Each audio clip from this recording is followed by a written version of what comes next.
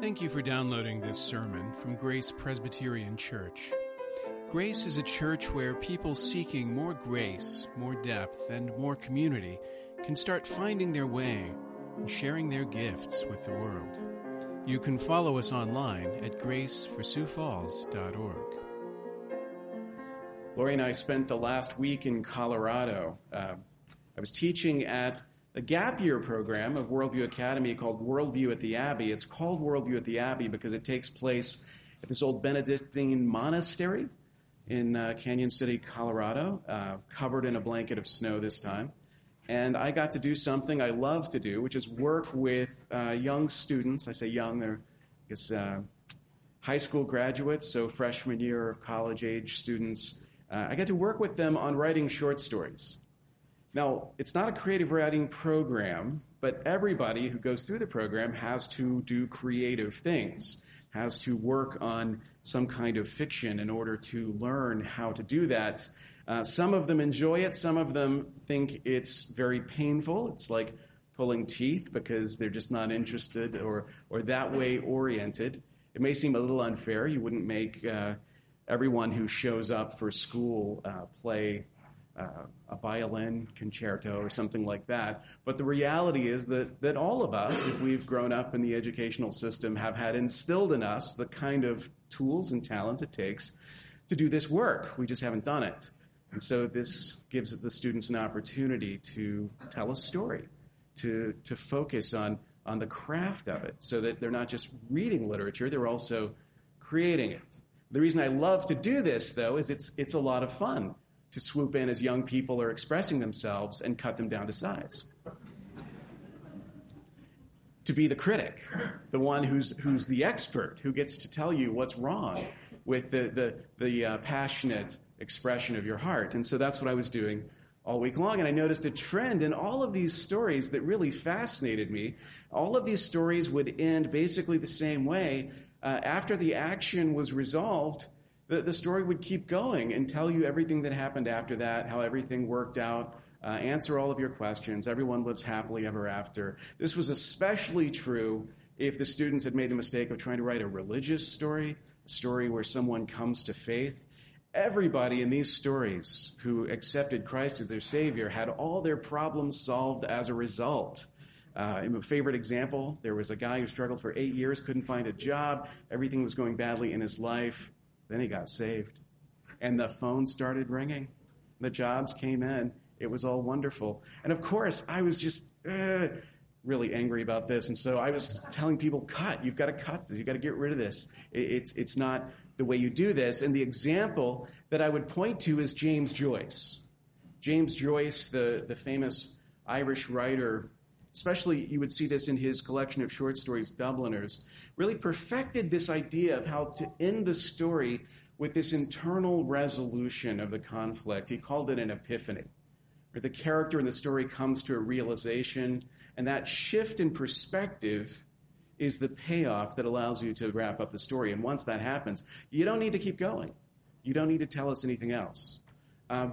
Probably if you're not a fan of James Joyce, there's at least one story of his you will have read, because it's the one they tend to assign, which is Araby, about the boy who goes to the fair and doesn't have enough money because he had to pay the entrance fee, he couldn't buy what he wanted, and he reflects on it all, and what he thought was beautiful is really kind of tawdry, and this little slight movement, internal movement, just a shift in perspective is the payoff for the story. You could talk about what happened when he went home. You could go on and on about what happened when he grew up and that sort of thing, but you don't need to. Just ending on that moment brings it all together and gives it a kind of literary power.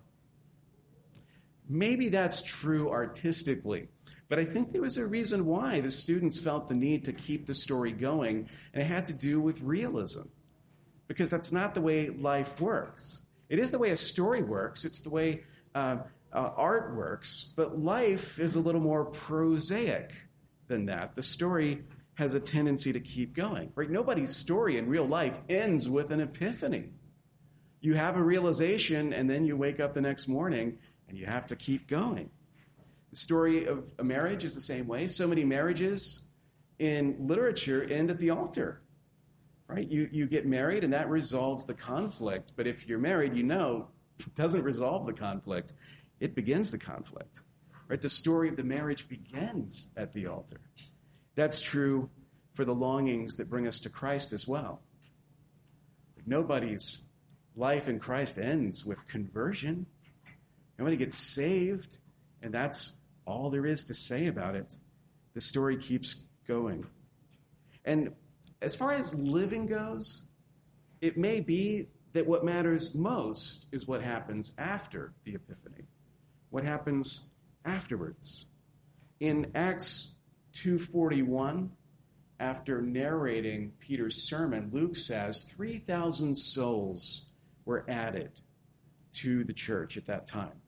And if your Bible is like mine, there's a section break there. So it actually ends on verse 41, if you can see that. 3,000 souls, that's the end of the section. That's the payoff, that's the triumph. Peter preaches a sermon, and it's so good that 3,000 people are converted. And then the music swells, and we fade to black, and that's the end of the story. Only it's not. It's not. What happens then? That's a real question, an important question, a question that Luke addresses. 3,000 souls are added in verse 41. But what matters most may be what Luke tells us in verse 42, what they did afterwards. You can imagine those 3,000, those new converts, they've heard the gospel proclaimed.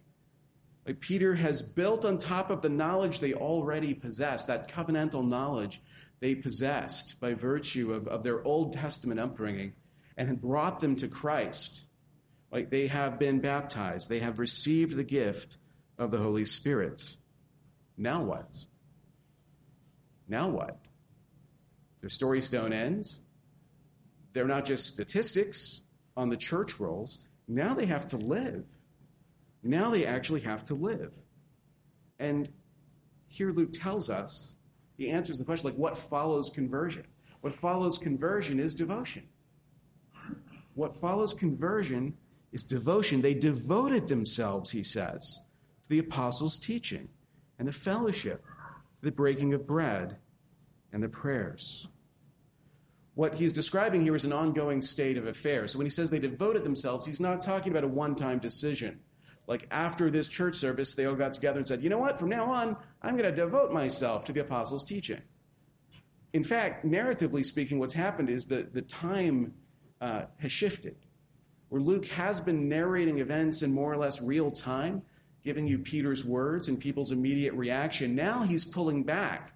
Now he's compressing time and telling you the way people lived after that, what they were focused on after that. Their lives after that consisted in a state of devotion. They continued steadfastly in this devotion to these four things that Luke mentions. This is a little bit like if you're watching a boxing movie.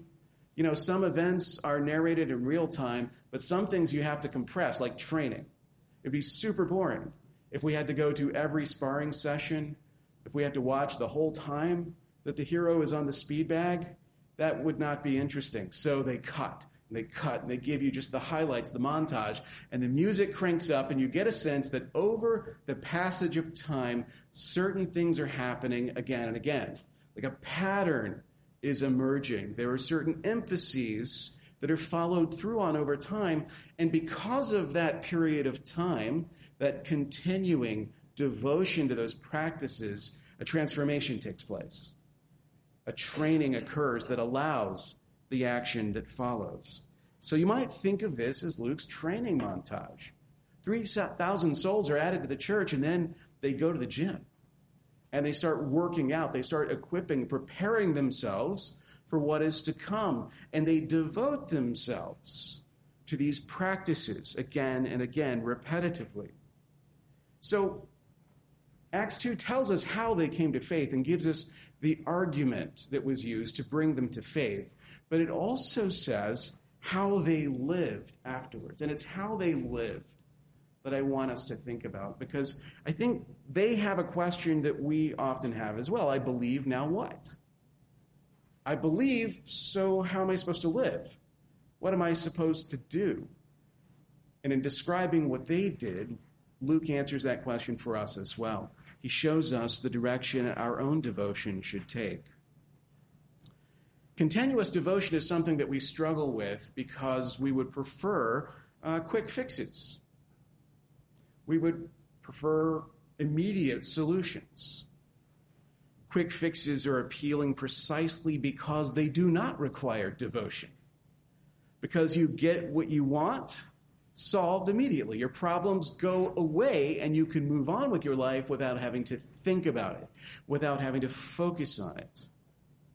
There's a huge market for quick fixes, for magic pills, for get-rich-quick schemes, and so on. All of these things have a certain appeal because we want to fulfill our longings without work, because we want to fulfill our longings without sacrifice.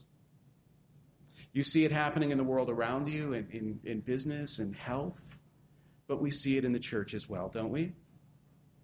Fire insurance salvation is a great example of a quick fix. Oh, I don't want to go to hell. I guess I should pray the prayer, and then I'll be right with God, and I can move on with my life and not worry about such things anymore. That's an example of this similar kind of immaturity in the realm of Christianity. Right? Looking for a quick fix instead of, or as a substitute for, continuous devotion. But part of maturity in faith and in life involves giving up on quick fixes in favor of continuous devotion.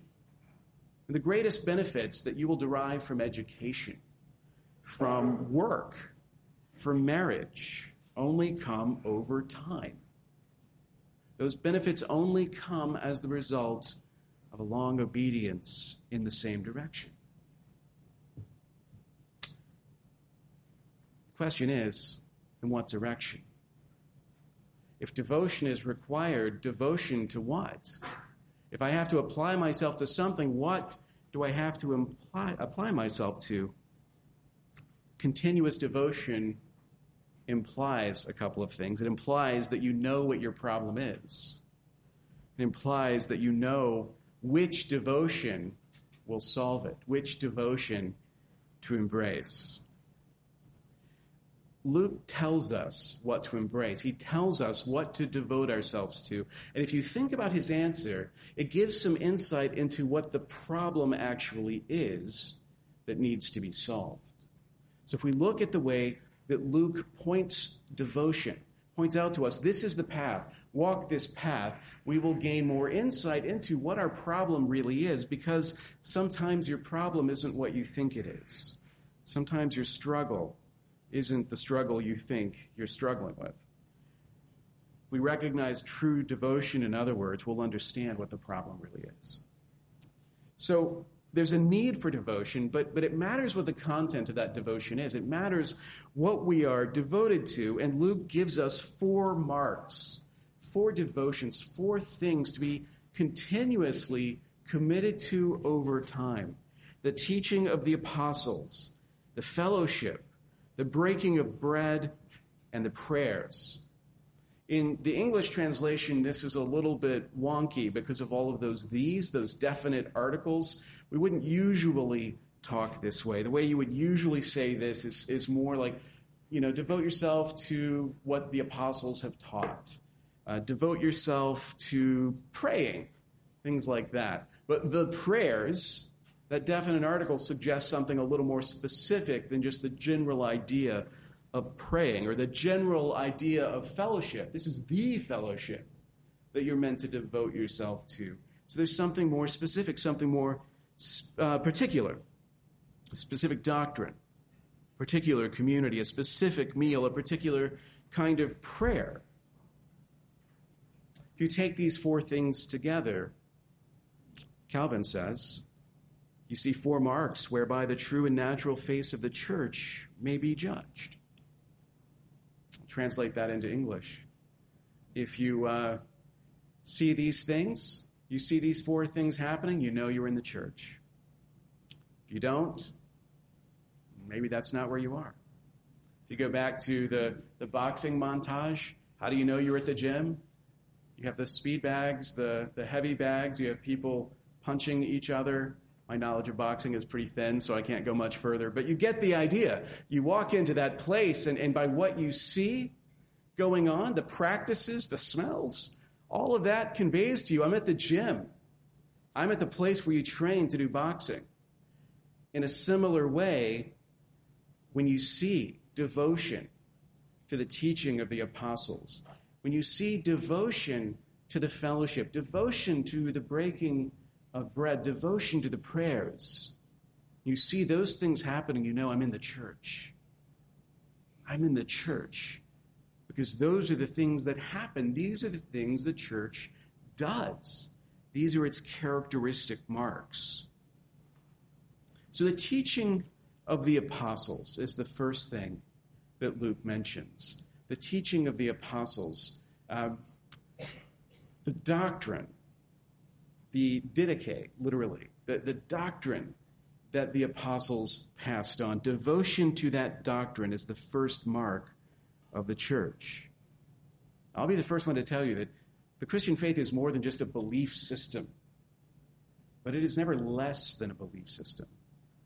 The beliefs of the church, the doctrine, the teaching transmitted through the apostles, preserved for us in Scripture, is at the core of our continuous devotion.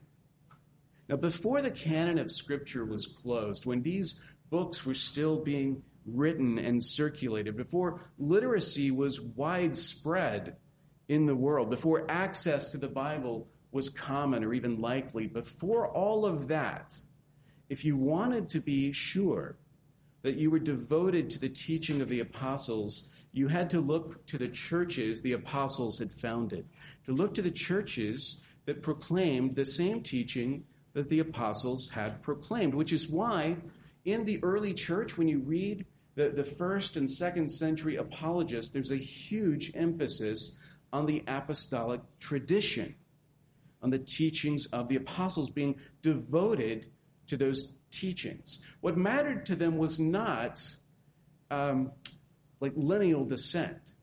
They weren't saying we've got to be faithful to whoever the guy is that was laid hands on by the guy who was laid hands on by the guy who was laid hands on who was an apostle. And whatever that guy says, we've got to believe it regardless of what it is, regardless of how different it is from what the apostles said. You've got to believe it because, he's the successor to the apostles. That's not the point. The succession wasn't the individuals, it was the doctrine. Continuous devotion to the teaching of the apostles. We have it much easier than they did. Thanks to the canon of Scripture, thanks to the miracle of printing, we have that teaching here for us. We don't have to scrounge around for it, but we do need to be continuously devoted to it.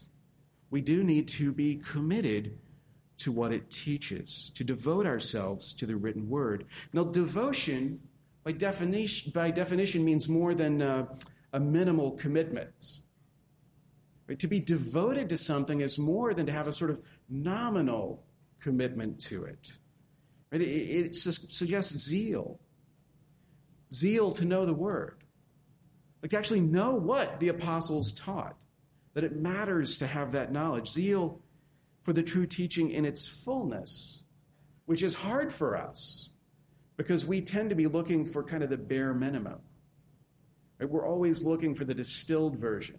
Like, what are the things I absolutely have to believe? What are the non-negotiables? What are the basics? Like, give me 3 bullet points that I absolutely have to believe. Stuff the apostles taught that I totally can't reject. Give me that to cling to. That's not devotion. Devotion is a commitment of the whole person to the whole object of devotion. Right? A commitment to all of the teaching that was handed down. That's devotion. And that's what they were like. They devoted themselves. They were steadfastly continuing in the teaching of the apostles. and also in the fellowship. Not just the doctrine, but the community that doctrine was creating, the fellowship, the koinonia in the Greek, a term, even if you've never studied Greek, you may have heard before, a community in union with one another. People in union together, in union with Christ and with one another, bound by love, bound by a sense of mutual care, the need to share one another's burdens, to be brothers and sisters. Union with Christ brings us into fellowship with one another, which is why the church is called the communion of saints. Communion of saints. Devotion to fellowship means intentional participation, an ongoing commitment to the body, showing up, sharing burdens, serving one another. That's what it means to be devoted to the fellowship, to be a part of that body. The breaking of bread. Commentators will go back and forth on what Luke means by this. Some of them will define it more broadly as hospitality, that they devoted themselves to showing hospitality. I think they certainly did do that, but the use of that definite article and the way that Luke is speaking here, I think suggests something more than that. The breaking of bread is equated with the Lord's Supper, with the sacrament that we celebrate every week out of our devotion to the breaking of bread. Now, you can think of these four things as two things, one of which is a subset of two. So there's the teaching of the apostles and the fellowship. And then the fellowship is further broken down into the breaking of bread and the prayers. So you can understand the breaking of bread and the prayers as sort of fleshing out the idea of what happens within the fellowship. Fellowship certainly entails hospitality. You can't have fellowship without eating together, but Luke has in mind the highest expression of that hospitality, that communion that happens in the sacrament of the Lord's Supper.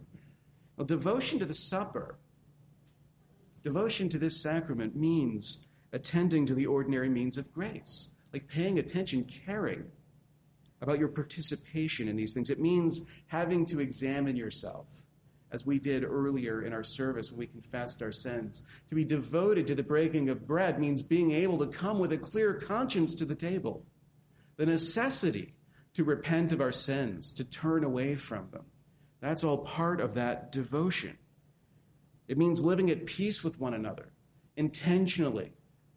It means putting conflict to death between us so that we can come together united to the table, not nurturing bitterness and grudges. It means maintaining a clear conscience. To be devoted to the breaking of bread entails all of those things.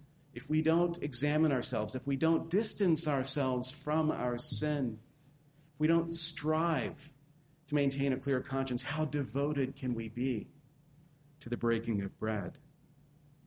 Or the prayers. Paul says in 1 Thessalonians 5:17, pray without ceasing. By which he means, of course, not pray without taking any breaks. Pray constantly 24/7. But again, he's speaking the same way that Luke is of a continuous devotion. Like have a continuous discipline of prayer, a continually recurring practice of prayer. Because in prayer, we voice the longings that fill our hearts. In prayer, we put into words things we often don't think about or reflect on. We express our needs. We hold them up to God in hope of fulfillment, in hope of satisfaction, in hope that he will give us the desires of our hearts. When he says the prayers, Luke has in mind specifically public prayer, the prayer of the community together at worship, corporate prayer. So the emphasis is still on fellowship. It's on community, on union. They devoted themselves to praying together publicly, which is another way of saying they devoted themselves to what we're doing now, to worship. The prayers, the breaking of bread, the teaching of the apostles, the fellowship, these are all characteristics. These are ways of describing the activity that we find ourselves in the midst of at this very moment. They devoted themselves to worship. They recognized that the kingdom of God is a kingdom devoted to worship. That the sum of devotion is the act of worship. So many of us make a profession of faith and own that faith, and yet don't know how to live it. I believe, now what? And so we search for answers. How to be better Christians? How to be more advanced Christians? If you're curious, there are all sorts of seminars and training available to equip you to be a much better Christian than everyone else around you. Much better skills, better arguments and apologetics, all that sort of thing. If you don't know how to pray, there are plenty of training programs that can turn you into a prayer warrior. But there's also God's plan to grow you in those things. And it's not a seminar. It's not a self-help program. It's not a book, no matter how well written. It's this. It is the practice of worship.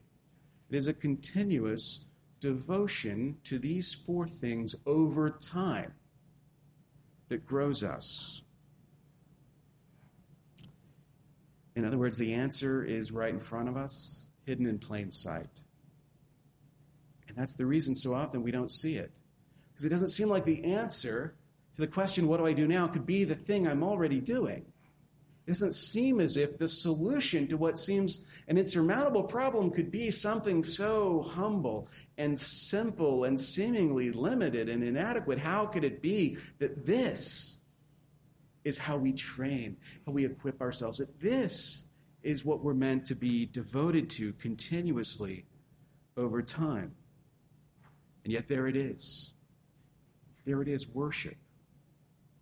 Doctrine, fellowship, sacrament, prayer, devotion to these ordinary means of grace over time is what makes us who we were meant to be in Christ. It may not seem like much, but like water channeling through rock, it has a power that is unanticipated. The power of worship, the power of devotion to the teaching of Scripture, devotion to the body of Christ, devotion to the sacraments that have been given to us as signs and seals of the covenant of grace, devotion to prayer, that means of grace by which we pour out our inadequacy before a God who can give us all things. Those have the power to shape us like nothing else does. These are the things the Spirit uses to repair us, to restore us, to build us up. You may not realize this, but what happens in capsule form in a worship service is a pattern for life. Worship is a pattern for life. Everything that you need is here. To hear the word proclaimed, to hear the doctrine of Scripture, to be able to study Scripture is essential to life. To confess our sins, to confess our faith, to receive pardon for sin, assurance of God's love, to praise Him, to go to Him in prayer, to be in fellowship with others, to commune with our like-minded believers, our brothers and sisters, and with Christ Himself. All of these things are necessary to life. And what we do here is the pattern for it. It's the schoolroom, if you will, where you learn how to live a life of grace. Now, this pattern for life that Luke lays out reveals what the problem must be. Now, when you think about the gospel and what problem the gospel solves, usually you'd construct it something like this. The problem is I'm going to go to hell, and I don't want to do that, so I need Jesus to take away my sin so that I can avoid that fiery outcome. Salvation from punishment, in other words, which is good as far as it goes, just doesn't go far enough because that only deals with a consequence. That only deals with a consequence of sin. Doesn't actually deal with the problem. The problem is that we're broken. Whether we're punished for that brokenness or not is one thing, but restoring that brokenness, bringing wholeness where sin has brought shattering, that's the problem. The gospel does more than deliver you from the consequences of your brokenness. It makes you whole again. It heals you. It restores you. Our humanity has been shattered. We are not what we were made to be. We see it in the world around us, that because of sin, things happen in this world that are fundamentally unjust. They're wrong. They're immoral. It shouldn't be this way, and yet, as far as we know, it always has been throughout all recorded history, and yet somehow we still revolt against it as if there's something wrong with the way things are. But the way things are isn't how they ought to be. If you see that in the world, you certainly see it in yourself. Even the best of us can look within and see, I'm not what I ought to be. I've done things I never should have done, things I regret and don't understand why I ever would have done that, and yet I also can't assure myself that I won't do it again. We're not what we're meant to be. When they were in exile in Babylon, the people of God, surrounded by the beauty of that ancient city, its historic gardens, the wonder of the world, with so much to drink in that great ancient culture, instead of their eyes being filled with wonder, they were filled with tears.